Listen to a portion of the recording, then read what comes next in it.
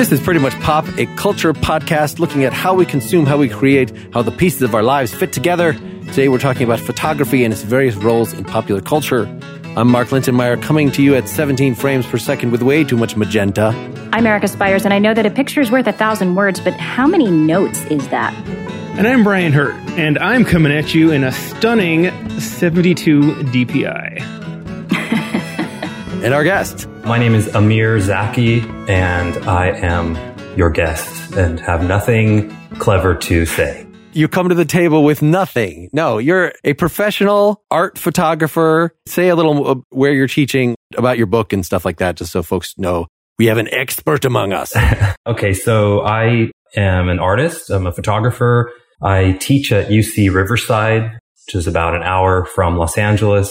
I've been there for 20 years. So mostly my relationship to photography is that I exhibit my photographs in a kind of fine art context and teach the subject. I also teach 3D modeling and some digital technology related fields. I don't remember how you probably emailed us at the Partially Examined Life at some point, and we had you on one of our aesthetics episodes there. And we'd done a painting episode here. So I was like, we got to do photography. And you're the guy that I know who's a big name in this world. And of course, podcast being the perfect medium for the visual arts. I know. Hey, we've done it before. We've done it a few times. So, well, we have. And, the important thing is when we reference something, we want people listening, whatever they're doing, to just get out their phones. If you're driving, if you're performing open heart surgery, just get it out so you can see what we're talking about. We should also all talk about our own relationships to photography, because myself, I'm a tall person. And back before the selfie era, I was constantly being handed cameras saying, take our picture, because there's this assumption that when you're higher than people, you'll take a better picture. And it turns out that's actually one of the only two tricks to taking people's pictures is not looking up their noses. So that's about the extent of it for me. Your height privilege has given you an advantage as a photographer. So many, actually, in life. I have long arms. Extraordinarily long arms. So I also get asked to take a lot of pictures for people. But no, I'm no kind of photographer. I have to know a little bit about it because I'm an actor and it's helpful in marketing and so much as that goes. But no, I don't know that much about it. And I'm really excited just to actually learn more. Like a lot of times we try to come in with a bit more information and know-how about the subject. But in this particular one, I really feel like you are going to school us. And I'm excited about that. As an actor, Erica, do you know which is your good side? Because I have an opinion. About her good side or about your... Do you want to see if they match up? With the cameras and the internet, I never know which is left and which is right anyway. Your right, my right, or stage right. It's all... As someone interested in inner beauty, I would think laparoscopic is definitely the best inside? The inside. What about you, Mark? I know just enough about photography to know that I'm terrible at it, that I have a rich visual imagination that I can never come close to capturing when I try to use any kind of device. It's really interesting when I hear those things because I did not grow up making art at all. My dad was a scientist and my mom was a school teacher. They both were school teachers. And I just never liked or felt like I was good at drawing. And that remained through college when I took any of those kinds of classes. But photography just completely clicked. Something about the mechanical part of it, I think, just turned, Oh, I didn't mean to do that. You're just going to let that pass. You had to. Not me. So have you found that the medium has changed a lot insofar as how you feel about it from the time you started and now with all the new technology that's available? A little history, because just by chance, my kind of coming of age with photography was in the early 1990s, I guess. And this is right at the transition between analog and digital. There's a major shift culturally with digital photography coming in and taking over. So my training as an undergrad was all in analog photography. And my love for photography comes from becoming very good, I guess, at all the things analog, printing, making photographs from film, all the tactile things that photographers like to speak romantically about now. I love all that stuff. And I became very good at it at a young age. But I also completely took on digital photography with the same passion. So there's a lot of times now there's a kind of purist, there's a little bit of a kind of us versus them with people who stuck with analog and only like analog and think that digital is this kind of heresy. And I just never really thought of it that way. I think that they're both incredibly powerful tools. So I became very proficient and utilized a lot of things digital as the transition happened. And my practice is a hybrid between the two. As far as the changes that I've seen, the biggest change has been, so when I first started, the photographic print, like an object that you would behold on the wall, was kind of the only thing, or in a scrapbook or whatever. It was how you would see images was through books, tactile things. And there was an object quality to these things, much in the way that music, people like vinyl, it's this thing, right? As that shifted, and now let's fast forward 30 years, 25 years, where Instagram is the way you look at photographs, the meaning of the print has changed. So for me as a fine art photographer, my relationship to the medium has shifted where I think about how images function in digital form, which I have an active social media practice and I post things and I love the immediacy of that, but also how I can continue to make things that people behold on the wall in a way that those things stand out. And that's becoming harder and harder, really hard, actually.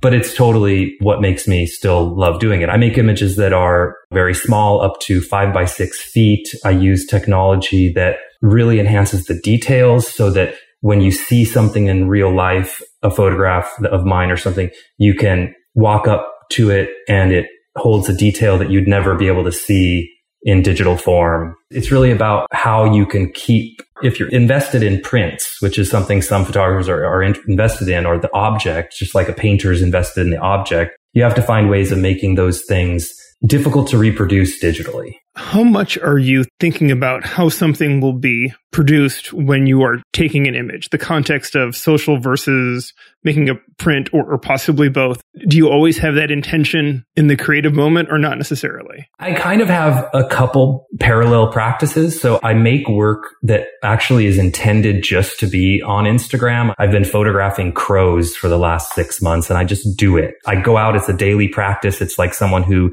meditates or practices Tai Chi or whatever. I go out and I try to find crows and I photograph them and I post them on Instagram. It only exists in this small digital format. I don't think I'd ever make prints of that work.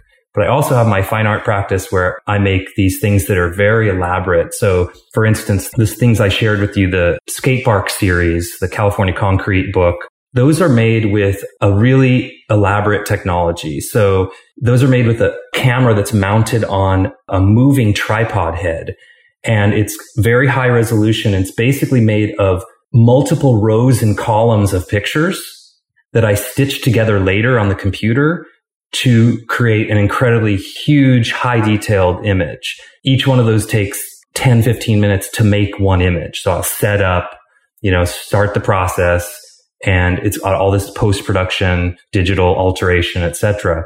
So that process is so different in terms of subject matter, in terms of approach, than it is for me walking around with my cell phone photographing. That was super fascinating to me in the video. Brian, what were you saying? I agree, Erica. That was really interesting to watch. And hearing you talk about your evolution as an artist, you're old enough to remember when digital photography was patently worse than analog photography. The earliest digital cameras were made by computer companies. They weren't made by companies that actually knew how to make lenses, right? And they were terrible. And it was sort of a shame. I have this little era of pictures that are just junk because I insisted on taking them with an HP digital camera. Hold on to them. They will be cool one day. And then they became on par with each other. And now really what you're doing with those skate parks can't be done with any analog camera that I know about. And I'll be interested to see in 5-10 years what else can be done with digital cameras. Honestly, that is the conversation that I like to have. If I go and I do lectures, I inevitably run into a purist in the audience who's just like, analog photography is all there is. Really, they're just different. The Gigapan, which is the sort of brand name of the thing I'm using, that yields a kind of image. That process yields a kind of image that you cannot make with analog. It doesn't mean that you cannot make a super interesting image with analog. It just means you can't make that image. I'm totally fascinated by what it can do. The other peculiar thing about photography is that a kind of common held belief, I guess, among people who just don't do it for a living is that somehow what you're seeing through a lens is actually accurate. And it's terribly distorted. I mean, the more you analyze it, the more you see, okay, well, a wide angle lens does this, a telephoto lens does this. And this process I'm using actually combines those two things in a very strange way. So it's using a telephoto lens, which compresses space, but I'm making an incredibly wide angle view. So normally you'd get that fisheye look. And in my process, you actually don't. So even that, in the fact that I can get very close to a subject, make a very wide view of it, yet it doesn't look distorted, is a distortion of reality. No photography reproduces what our eyes see. There's great philosophical writing about this kind of thing, but it's all some kind of distortion, and we just kind of correct for it in our minds and think, well, that's closer to reality than this or whatever. And it's a four-dimensional image because you're stitching together different moments in time. And what we're seeing is something that never actually happened in any given moment. Absolutely. We wouldn't know that without knowing how they're made. It's fascinating. So the only thing I had to compare it to, I remember the first time I went to Europe, I was with an architecture major. I loved going to cathedrals with him because he explained everything to me. And he had this thing that he loved to do where he would take, at the time, we just had like crappy cameras. Like, I think he may have had a digital, but he may have just had a film. I think it may have just been film. And he would take 4 photos of the bottom of the church, 3 going up, 2 to 1. And he would frame all of those and make a composite. In that way, it was supposed to be artsy, so it didn't matter if anything overlapped. So in the technology you're talking about, do some of these images, I mean, I assume, right? They do overlap, and then you somehow have to merge these together and make sure they line up in a particular way? Yeah, totally. So luckily, a lot of that is done by software, not by my hands. But the important thing is that you get about 30 to 50% overlap in every image. And that's how the software knows. It goes through and it just analyzes pixel to pixel and looks at things that are supposed to be synced. There are problems, issues to get some very funny things that happen when things move, or like I've photographed lots of trees, and when the trees move in the wind, it can't quite know what to do. So you get these interesting blurry parts of images. I usually welcome those kinds of things rather than see them as mistakes. I've been in one of those pictures at a baseball game, at a playoff game, and they had it online afterwards to see. And you're right, there are all these little spots that are wonky and weird and people are blurry. But it's sort of fun to see an image like that you would never imagine, that crowd scene. And then you zoom in and finally you get to the crappy seat in the upper deck where I'm sitting, and there I am with my dad. And clearly you can see us high-fiving in the picture. What a thing that just wouldn't be possible without the technology. Right. And you were only high-fiving that moment that the picture took. Right. No, the whole time, me and my dad, we had our hands up. Can we use the California concrete, a landscape of skate parks, to compare this art photography to more practical photography? That what is unique about your skate parks is that they're all empty. You would not be able to do this kind of stitching together. It's definitely a study of a still life, what you're doing.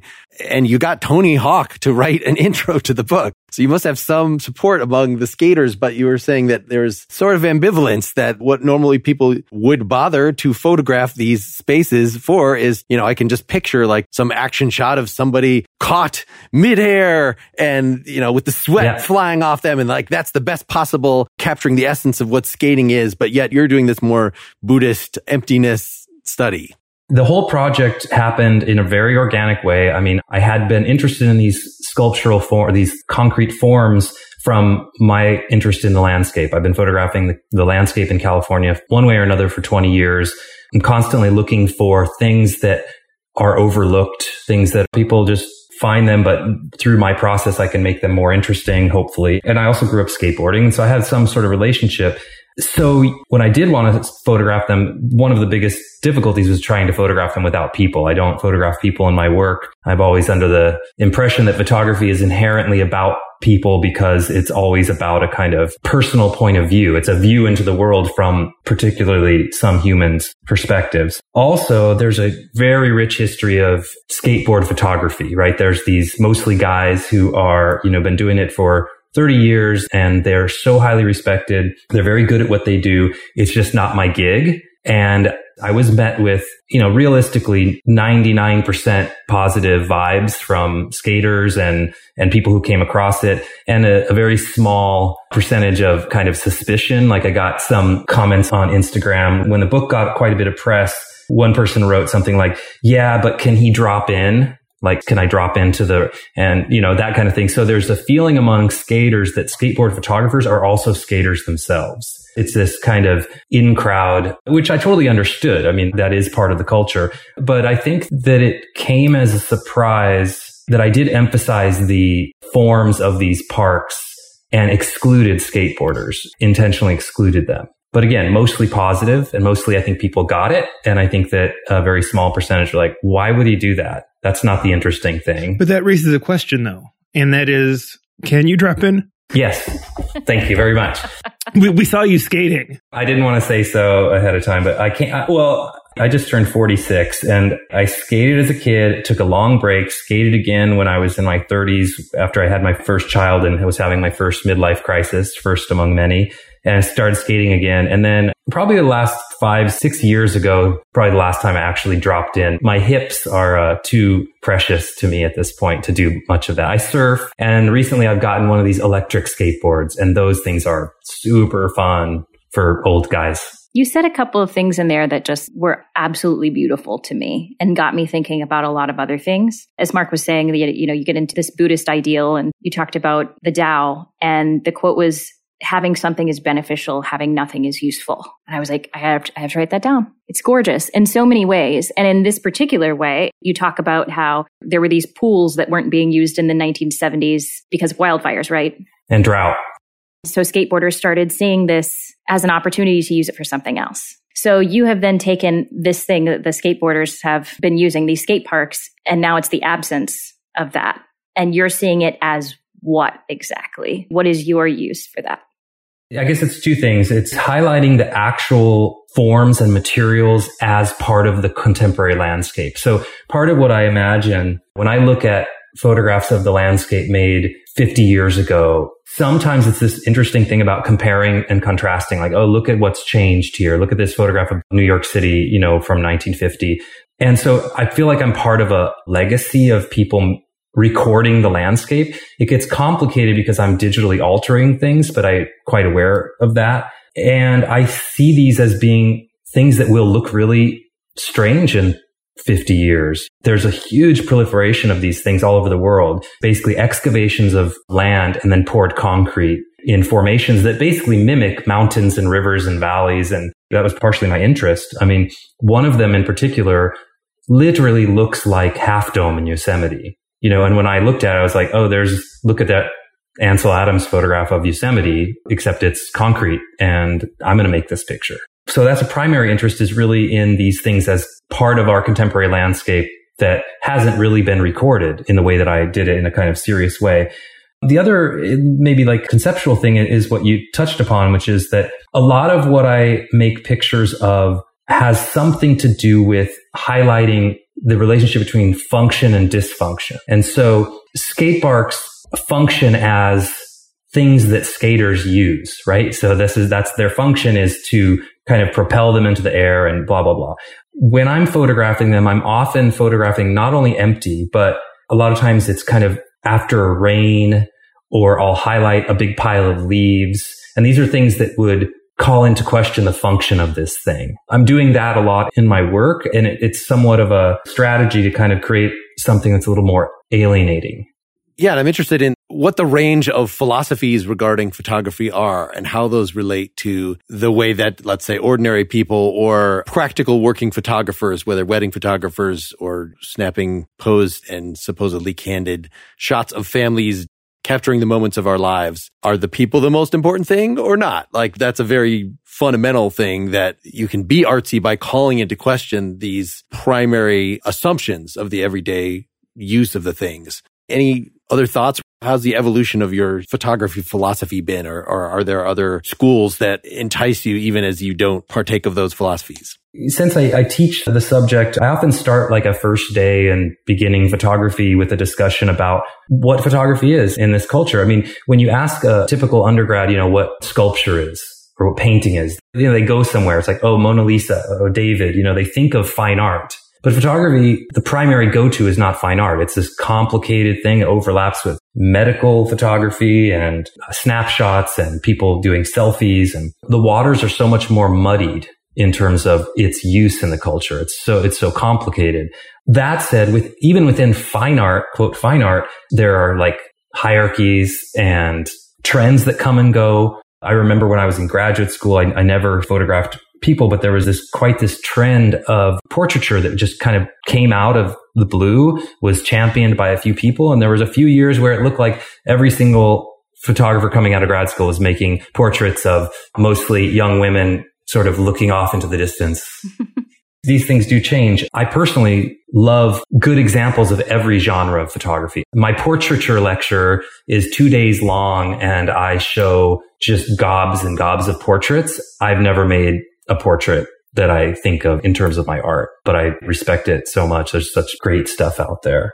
Well, there's something that I've been hearing you say, Amir, that I wanted to ask about. You've been using the term making pictures rather than taking pictures. Yeah. It sounds like it's a distinction, and it's not just that you're an artist, but it's really the whole approach to this. You start talking about the different things that pictures do. Honestly, for me, more than anything right now, it's a way of capturing and conveying information in a way that's just ridiculous. I look at my picture roll, especially during the pandemic, and about half of them are the grocery store. Like, this is the sushi case. I'm sure I texted it home. And to think about, not that long ago, I would go on vacation and I had 2 rolls of film that I bought, and I probably wasn't going to buy any more. And I put so much thought into every picture I took, knowing that this is going to be how I'm going to document my trip. What a world. But I guess to get back to this idea of making versus taking, I don't think I've ever made a picture as such. How do you perceive the difference between what you're doing and what I'm doing? Who made the pictures behind you? Did you make any of those? I didn't. I printed and framed 6 pictures of 6 different places that I've lived in my life. Oh. And some of them were purchased, and a few were from friends who I got their permission and I got their high res. And of course, I decided how they'd all go together, and I cropped them and I matted them. And so you did make them? I didn't make anything. You made a composite. You made it. Yeah. I was never behind the camera of any of these, but they all make me happy. Yes, you're right. I probably use that subconsciously at this point. I mean, I think of the making of the picture as having so many decisions. So by nature, photography is subtractive as opposed to painting being additive, right? You start with a blank thing and you add to it. Photography is, there's an infinite world apparently out there, and you are subtracting and subtracting and subtracting until you frame it. So that's the first choice. The second choice is cropping it later, changing it, deciding out of 20 that you just made of the same thing, which is the best one, etc. As far as the use for information, I mean, I of course do that too. I photograph the beer aisle and ask somebody which ones they want. An interesting thing that I've seen happen is that sometimes as an icebreaker with my students, I'll ask them to share with the class when they're introducing themselves the third to last picture on their phone to describe it visually, kind of what we're doing here, to not show us. And sadly, in the last few years, it would be something like, I swear so often, my class schedule. It'll be a screenshot of their class schedule. And I'll just go, oh, really? I mean, this is what your question gets to, is that I honestly think that photography is observation. It's simply being interested in observing the world around you in a kind of heightened way. So the fact that I'm photographing crows every day or whatever is not that I'm particularly good at photographing crows. It's just that somehow in my mind, I think to do it, and I think to observe the world around me in a way that pays attention to something in particular. And I'll make 50 of them or whatever. And it's not this idea that everyone is great. It's this idea that through practice of observing, you get better at observing. So I think that's the only difference really between using it as information, where you're not really thinking about observing the sushi case, although you could, it would just take a little shift in the way you're thinking about it. All of this got me thinking, basically, I don't know, what is this episode? Is it going to be the philosophy of photography, like behind photography? What do you think, Mark? What is... That's so far, at least, where we're sitting here. Yeah. Well, I mean, it's interesting, right? Because we all do it, but we all do it for various reasons. And we rarely, I think, question why we do it. And you've mentioned making. You also said you create images that manifest the world as you want them to be. And I was reminded of a play that I did several years ago called Time Stands Still, which is about a war photographer. So this is a very different type of photography. And a lot of the philosophy behind that photographer in the play was to bear witness, to be there to bear witness to certain things and to show that to the world. And I played this character who was like very much against that. So I just had to pull this out. So she says, I saw this nature thing on TV about Africa. There was a sandstorm and a baby elephant got separated from his mother. It was so sad. She was there. You could see her, but there was like a dune and they couldn't find each other. And the poor little guy got so lost and scared. You know he'll never survive out there without his mother. But the people did nothing. They just kept filming. And the photographer says, that's what they were there to do. The camera's there to record life, not change it. Animals perish in the wild. That's life. And it's really sad and unfair, but there's nothing we can do about it. The elephant was meant to die. And she says, how do you know? Are you God? Oh, honey. They could have saved him. The whole crew was just standing there watching. And she says, the camera was there. You can't expect photographers to step into the frame and fix the things they don't like. We're supposed to capture truth, not stage it. So completely different, right, than what we're talking about in terms of artistic photography. Do you find that to be true? Because like clearly they're not just taking pictures of the world as it is. They are subtracting certain things to focus in on a person's face, on a victim's face or body. That's a really interesting question or subject. So my feeling about this is that I remember learning about photography, maybe my first undergraduate class or something, and somehow either something the professor said or something we read or just a classroom discussion where the idea of the exploitive quality of photography came up, right? And I remember thinking photography is inherently or mostly inherently an exploitive medium. It depends on the value you give to the word exploit, right? Exploit to what end in order to sort of make someone's life horrible or just as a descriptor. It's like the word privilege is used. It's like privilege is just a description that doesn't have a value automatically attached to it.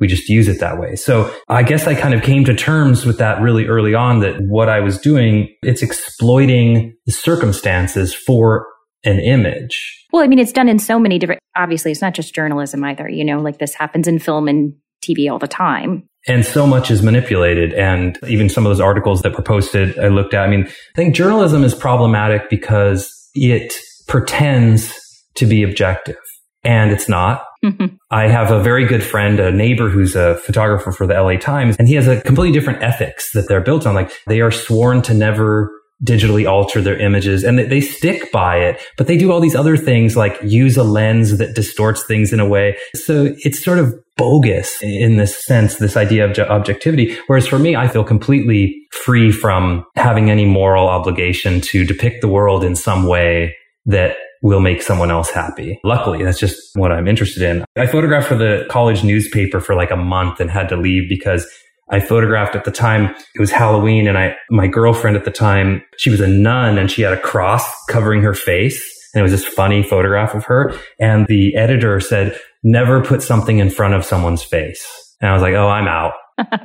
Not my thing. Rules like that don't work. Let me throw another philosophical distinction or question on top of that, which is, are you trying to capture the particular or the general? That I kind of assumed that the ethic of photography now is we're trying to capture something unique. We're trying to capture the particular, even if it's just everyday people wandering around. Like the whole point of capturing it in a photograph where it's frozen is that you don't take for granted anything about it, that you focus in on those details of the expression of the dress, the physicality, the circumstance. When I was just searching photography as popular culture, I found this academic article from 1978 by Jonathan Green that was talking about the photo essay and was talking, kind of how photos were used for journalism through the post-World War II period and insisted on the general, the ideal. So here's sort of a response to your situation, Erica, that you're proposing is that I'm not going to jump in and help the endangered creature because we're trying to capture something that happens all the time. Even if I jump in and help this one, then we're not capturing the thing that is generally happening. So every comedian who says, can't you give that starving kid a sandwich before you take his picture? Like, no, we're trying to convey that a lot of people are starving over here. We can give them a sandwich after we take the picture, but like, we're not going to disrupt the picture, the capturing that generality with our meddling. So general or specific? That's interesting, Mark, because then that makes me think, well, sure, but if you capture the picture of giving the kid the sandwich, is that then going to make other people think like, okay, I should take some action rather than just feeling bad and turning the page? On the other hand, some people will see somebody giving somebody a sandwich and think, oh, I don't need to do anything. I could answer, but one more topic like this, and we actually are going to be a partially examined life episode. We totally are. And not pretty much pop. And I don't know about that. Listen, if you got a good conversation going, you just got to go with it. Also, no, I want a sandwich. Has anybody seen this documentary that came out, I don't know when, 10, 15 years ago, called The Bridge, about the San Francisco Golden Gate Bridge and the suicides that happen on it? I don't think so. No, I've just heard about it. So very briefly, it's totally fascinating. It brings up so many ethical dilemmas that we're talking about, which is that the statistics are clear. So many people every year commit suicide off that bridge, or did at the time, just like clockwork. So you could just do the math. Let's say it's 200 a year. You know that every so many days, someone's going to be jumping off. So a camera crew set up on multiple locations with crazy lenses and just filmed the bridge for a year. And they're in a position where they can alert authorities if they see someone that they think is going to jump. But the reality is that two things happen. Sometimes just people kind of climb over that thing and look for 4 hours and don't jump. And sometimes people just jump. And the film is essentially bringing awareness to the reality of the dangers of this bridge and the fact that suicide rate is so high. But it's also really haunting the fact that basically, you're going to film a suicide. And they do. They film multiple suicides that they can't stop.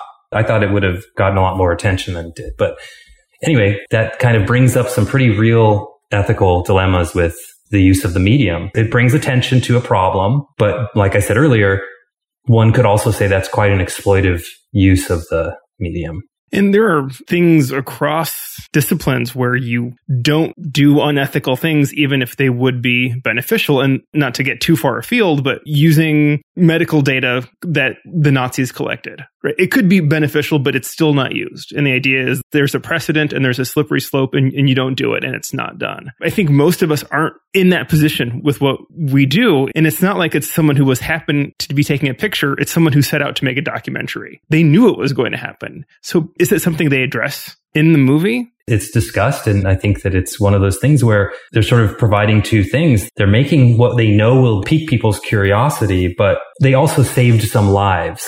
They also were able to alert the authorities when it seemed like someone was going to. I think something similar happens in the movie Free Solo about the climber who free climbs El Capitan, and the camera crew is aware that they're filming him may cause his death. Yeah. They're in his way and you also get a sense that this movie would only have succeeded if he either succeeds or dies, right? Failing would not make a good movie. I'm not sure dying would make a great movie. Succeeding made an Oscar-winning documentary, for whatever that's worth. Right. It was terrifying. That was a terrifying film. One more note on the Golden Gate Bridge. There was a website, maybe there still is, called Strange Maps, and it aptly named publishes all sorts of different strange maps. Someone made a map of the San Francisco Bridge based on, I guess every post has a number along the bridge, and numbers of suicides based on how far into the bridge they would go, which side they were facing, whether they were successful or whether they didn't die when they jumped off. And wow, people like to aim themselves out into the ocean rather than into the bay. They, I guess, want that contemplative look before they go out. They tend not to go out that far before they jump. I mean, it was really interesting psychological survey broken into hard numbers. Kind of gruesome, but yeah, maybe something to be learned. You know, we haven't talked about still versus video really yet, other than taking a still picture allows people to meditate in a way on something. You know, it takes it out of time. It falsifies it just by freezing it. But it seems, you know, most of the ethical issues that we've been discussing apply equally well to both. Any initial take on that distinction? What do you think, Mark? You keep asking a lot of questions. Let's get an opinion out of you. Yeah, Mark. The prevalence of more video is one of the things that I was feeling like has marginalized photography further in everyday use, in pop culture. You know, what is the way that you want to capture your kids? It's interesting just in record keeping. Like, do you keep all the videos in one place? Do you keep all the photos in one place? Are they just together because they're all taken via your phone? And there was some default on the iPhone that we found we were taking pictures and they by default had this Harry Potter effect that it's actually doing a very short video rather than live. Yes, that live feature. Maybe that's the future, is because you want to have some sort of movement. But in any case, you know, it used to be that for journalism, you know, it was the still photo was the thing that can capture best. You can make it more iconic or something. But now that seems to have been replaced in more and more contexts. that you don't need a video of the liquor aisle to text at somebody, that photography maybe has a very specific, more utilitarian function, unless you're pursuing it as a fine art. I'd say so. I mean, I think that video is probably more widely used to just simply disseminate information, right? So like you were saying, maybe you don't need a video of the liquor aisle, but you might FaceTime who you want to show this information to and have literally a live video conversation. I mean, we're doing this as opposed to a few years ago where we would have done it by audio only. So there is some sort of, it's the go-to to capture memories in a way that are just a little bit more, just more information. I see it going that direction for sure. So yeah, whether it makes photography, still photography, I guess I imagine that still photography will continue to then be more of a niche activity, or maybe something that is more reserved for people who are interested in the aesthetics of it, as opposed to video documentation of their kid walking or whatever. This might be a stupid question, but do you think still photographers make good cinematographers? So an interesting joke about that is like within the kind of photo fine art world, they always talk about how when a photographer decides to make a film or video, they just put the camera on a tripod and push go. They don't move it. And there's some great examples of that. I mean, some of them, of course, that makes sense. Some of my favorite films are these ones where there's very little tracking. There are lots of shots where the camera stays in one spot and the action unfolds in front of it. It's an amazing Japanese director, Ozu, who makes films where there's a lot of that kind of thing. Some still photographers can make really great cinema, but it doesn't necessarily always translate. I think great cinematography can be really distracting because it's so non-natural. Yeah. We watched the movie Roma. Perfect example. Which won Best Cinematography. And I was constantly being pulled out of the movie saying, oh my God, look at that. Yeah. Right? That could be a poster. And it's true. And it really was beautiful, especially the ending scene was so stunning to look at. I think it possibly took away from the emotional impact of it. I agree. I end up finding sometimes that I will just talk about how much I like to film for mostly those reasons. I think there's a parallel to, maybe it's a sensibility thing. This is just a theory that, I'm one of those people who almost never cares about the lyrics in music. I'm just interested in, the sound. And I think that might be similar to the way I approach cinematography. I really love beautiful cinematography, and sometimes the story becomes secondary for me. So you're like, the Star Wars prequels are fine. I don't know what you're talking about. There's lots of pretty things moving around. I sadly haven't seen them, so maybe that's not my my particular. On the flip side, I just love like fantastic dialogue films. Like we've been watching this series on Netflix called Easy. Has anybody seen these? No. Oh, it's pretty good. Or like any Richard Linklater films, like the ones before, or like just the dialogue. And I don't think about cinematography much in that work, so it's neither here or there. The extreme is we're going to have more and more VR, which seems to make the photographer's eye totally irrelevant. It is the viewer that is deciding where in this 360-degree field to look. I'm sure there are still ways that you could have better or worse VR with the lighting and stuff, but certainly different skill set. Yeah. I don't know a lot about VR. I have this, for better or for worse, I have a condition where I can get dizzy really easily, and I can't do much of that. I did it a few years ago and it was so disorienting. And I know there's more people doing it for exhibition, and I think I'm going to miss the boat on that one unless I feel like getting nauseated. Have any of you done any successful VR experiences? Video game VR. I haven't done any of the cinema. I have some friends who did a VR theater piece. It was filmed in Boston. They did a Shakespeare piece. I'm fascinated. I haven't yet seen it, but I know that they filmed it so that depending on where you look, you can hear a different portion of the play. So it's kind of up to you what you decide to do, but I'm still like confused how they actually made that all work together. I was expecting a little more VR to happen during this pandemic, during sporting events where there are no fans. I thought maybe they'd set up a VR camera just somewhere and you could put your Oculus Rift on and just look around a game while it was happening like you were sitting there. But how would that work? Like you would be at home and you could put on this thing, but at that location, there's one of those 360-degree cameras so wherever you turned your head, you'd be looking. Right. That's so cool. Yeah, it's just capturing a lot of information, which generally means pretty bad resolution at this point. That's right. The resolution is where digital cameras were when they first came out. And I think in 20 years, that might be something that really will work. who knows, 20 years or maybe 4 weeks, right? Maybe sooner. Yeah. Yeah, and I heard it is one of those things that you kind of adjust to. Maybe at first it's disorienting and you could become more adjusted to it, but I find it really uncomfortable.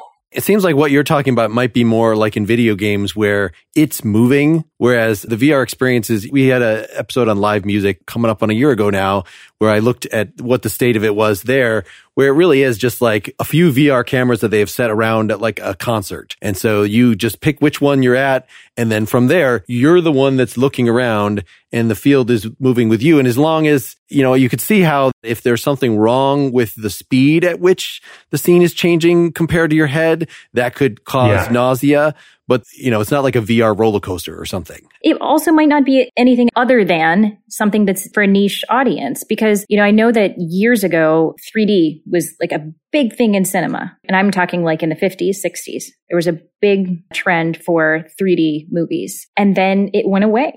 And before that, the talkies, they were real big early on. What are you trying to get at, Brian? Are you making fun of me? It was interesting because when I lived in Boston, I went to a 3D film fest and we wore the red and blue lenses. It wasn't the newfangled stuff that's not as, sometimes as successful. Obtrusive, yeah. Yeah. And I watched Dial M for Murder. But then those kind of went out and I asked my mom about it. She's like, oh yeah, we used to see a lot of that, but a lot of people were getting sick and I guess people were getting heart attacks or heart palpitations at least. So it kind of went away. So it might be similar with VR. It might have a big following for a little while and we might realize it's back to the good old point and click stuff again. The man who can handle VR has not yet been born. It is the man of the future. Could be. We should wind this down. Is there a final topic? I guess there was the issue of, as consumers, we've been talking mostly about how photography plays a role in our lives because everybody is a photographer.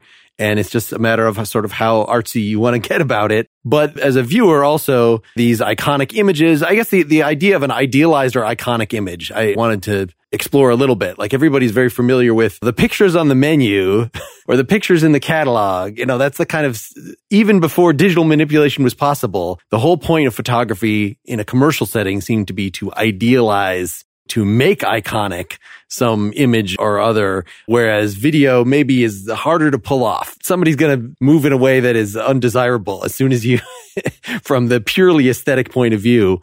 Like in advertising photography But still in social media as well, right? There's a Black Mirror where someone is recreated from his social media profile and I forget if his wife or partner said, you look better than I remember you. And he said, well, we tend to post the pictures where we look better. So I think that it's pervasive. And depending you as an artist, Amir, when you're deciding which image to use, you are making some aesthetic choice. And even if the aesthetic you're going for is something that's grotesque, it's still idealized in that direction. I think that the idea of making an idealized image can be approached talking about definitely advertising and even in pop culture, wedding photography. I think I know this to be true, that most wedding photography now, the couple is retouched. And I mean retouched, like weight has been lost and things like that, not retouch the pimple. That's pervasive. I'm kind of working on the idea of the iconographic photograph in a different way. I mean, I'm trying to make things that seem like they are kind of isolated from the rest of the world and idealized in my idea of what idealization is. So I think it's kind of like two parallel conversations in a way. But I will say that the other thing that's happening in still photography and advertising is even weirder, is that from what I understand, a lot of product photography, the camera has been taken out of the mix completely. They're just 3D models. A Coke ad is not going to use a camera at all. It's probably completely rendered by 3D software. It's a virtual camera. So they've created the object and then the available points of view. And now we're going to do something like cinematography that is, moving the camera around all in a virtual space. Yeah, I do a little bit of that. So the good old days of using mashed potatoes for ice cream are just gone. Yeah, you don't need to. I work with 3D technology myself and it's totally strange. It's pretty amazing. You can do exactly that. I have a really hard time figuring out what to take photos of. When I went on tour for 15 months, I was going around the country and I first started out taking a lot of photos, like photos of everything. I just felt like I wanted to remember this time. And then I realized I was spending so much time behind my camera, or my phone, that I wasn't always soaking up what was around me in real time. That's one part of it. The other part is I realized when I was in an iconic place, why am I taking a picture of that when it's been way better photos than I can ever take have been taken of it? So then I did start going back and just taking selfies of myself in front of it because I'm like, that's the only thing that makes it special to me is that I was there. The only thing I can do that's different is put myself in it. So it is a question for me. It's almost a moral question for me, right? Every time I get out my phone, do I need to take this picture? Why am I taking this picture? Could somebody else take it better? Yes. Therefore, is there significance in me doing it? Well, sure. I feel like that happens every single time I get out my camera to take a picture of anything. I think you're describing something so common. I hear this kind of thing all the time. And I think that it's absolutely true that you are missing out on experiencing the present moment when you're distracted by your camera. I do it all the time. I'm sort of like so self-aware of it, but I'm like so obsessed with making the picture that I'll do it anyway. So on some hike or whatever, it's a distraction. But I think that realizing that there are 1,000 other pictures that are made of that same space, I always feel like that's kind of liberating. Then you just don't make that picture. You make some kind of personal photograph. Yeah, whether it's a selfie. I mean, the selfie thing is a funny phenomenon because it's essentially evidence. It's just saying to the world, you know, that's behind me. I was there, right? I don't quite get that as much. I don't do that very much myself sometimes, but I think it's really common. Like, I think that a lot of people have that same, and every new billion photographs made are going to make that even more the case. I mean, it used to be that you could go buy a postcard of Mount Rushmore, and yet you see there's actually a really famous photograph by a photographer where he's photographing all the people photographing Mount Rushmore. And they're all making essentially the same photograph for their personal memories. Oh, that drove me nuts. I remember going to the Louvre and seeing everybody taking a picture of Mona Lisa. It's pretty absurd looking, actually, from a distance. Yeah. And that's exactly the kind of situation, just to circle back, where I feel like, well, my picture of the Mona Lisa looks terrible because there's the glass and you're just not at all capturing what all these professional photographers have already. And it's been demonstrated that you have a worse functioning memory of that moment for having taken a picture. That's really interesting. Whether it's because you didn't think you had to, or because some of your cognitive space was busy fiddling with your phone. But I have a friend saw Hugh Jackman and just put her husband in charge of the camera. She's going to be in the moment and he was going to take all the video documentation so she could just experience it. And I thought that made a lot of sense. So I think where we're ending up is giving a big advertisement to hire photographers so that you can put your phone down, enjoy the moment, and let the people who are actually good at it take the better picture. Yeah, hire a photographer to be with you at all times, just next to you, wherever you go. Well, it might more likely be that we are wearing some device that's constantly recording what's in front of us. Oh, God. Black Mirror. That's probably more realistic. We know how well the Google Glass almost got people killed before it got pulled from the market. Remind me, what was that? It was like glasses, but there was a camera and a Google device. Yeah. And people got really upset when others would come into their space with this on because it's a little different from having a camera out, knowing that someone's temple of their glasses had a camera that was scanning the room. And maybe it was for the purpose of doing internet searches or other things. But I think there were privacy issues and just the general ickiness of someone walking around with a camera mounted to their face. Well, I don't see that going away in the future. I don't want nobody's built-in camera telling if I'm actually a shapeshifter or not. I want to retain my anonymity. Which is why you do 3 podcasts. Yeah. Only 3? So far. Instead of doing selfies everywhere, Erica, I would recommend that you do it kind of like a first-person shooter where you just have your hand, preferably holding a weapon of some wacky sort in front of you at all time to show that you were in fact there taking the picture. There we go. I think there's a market for that. It was not a drone. Before we close, Amir, where can we find your work? How do we follow you? So I have a website, amirzaki.com, or net, either. I am actively on Instagram. You can find me pretty easily. And the book that came out last year, California Concrete, is available on Amazon, or you can actually get signed copies directly through me and my website. Send me emails. I like emails from people. They are personal and nice. Thank you, Amir. Thank you. That was fun. Thank you so much. Thanks for joining us. This was great. Folks can just look at the blog post accompanying this at prettymuchpop.com. to see the link to get your book and watch the video, read about it, and all that stuff. So long, everybody. So long. Bye. Thank you, listeners. Thank you, Amir. Get more Pretty Much Pop at prettymuchpop.com. Get bonus content for every episode at patreon.com/prettymuchpop. Pretty Much Pop is part of the Partially Examined Life podcast network, and it's also presented by openculture.com.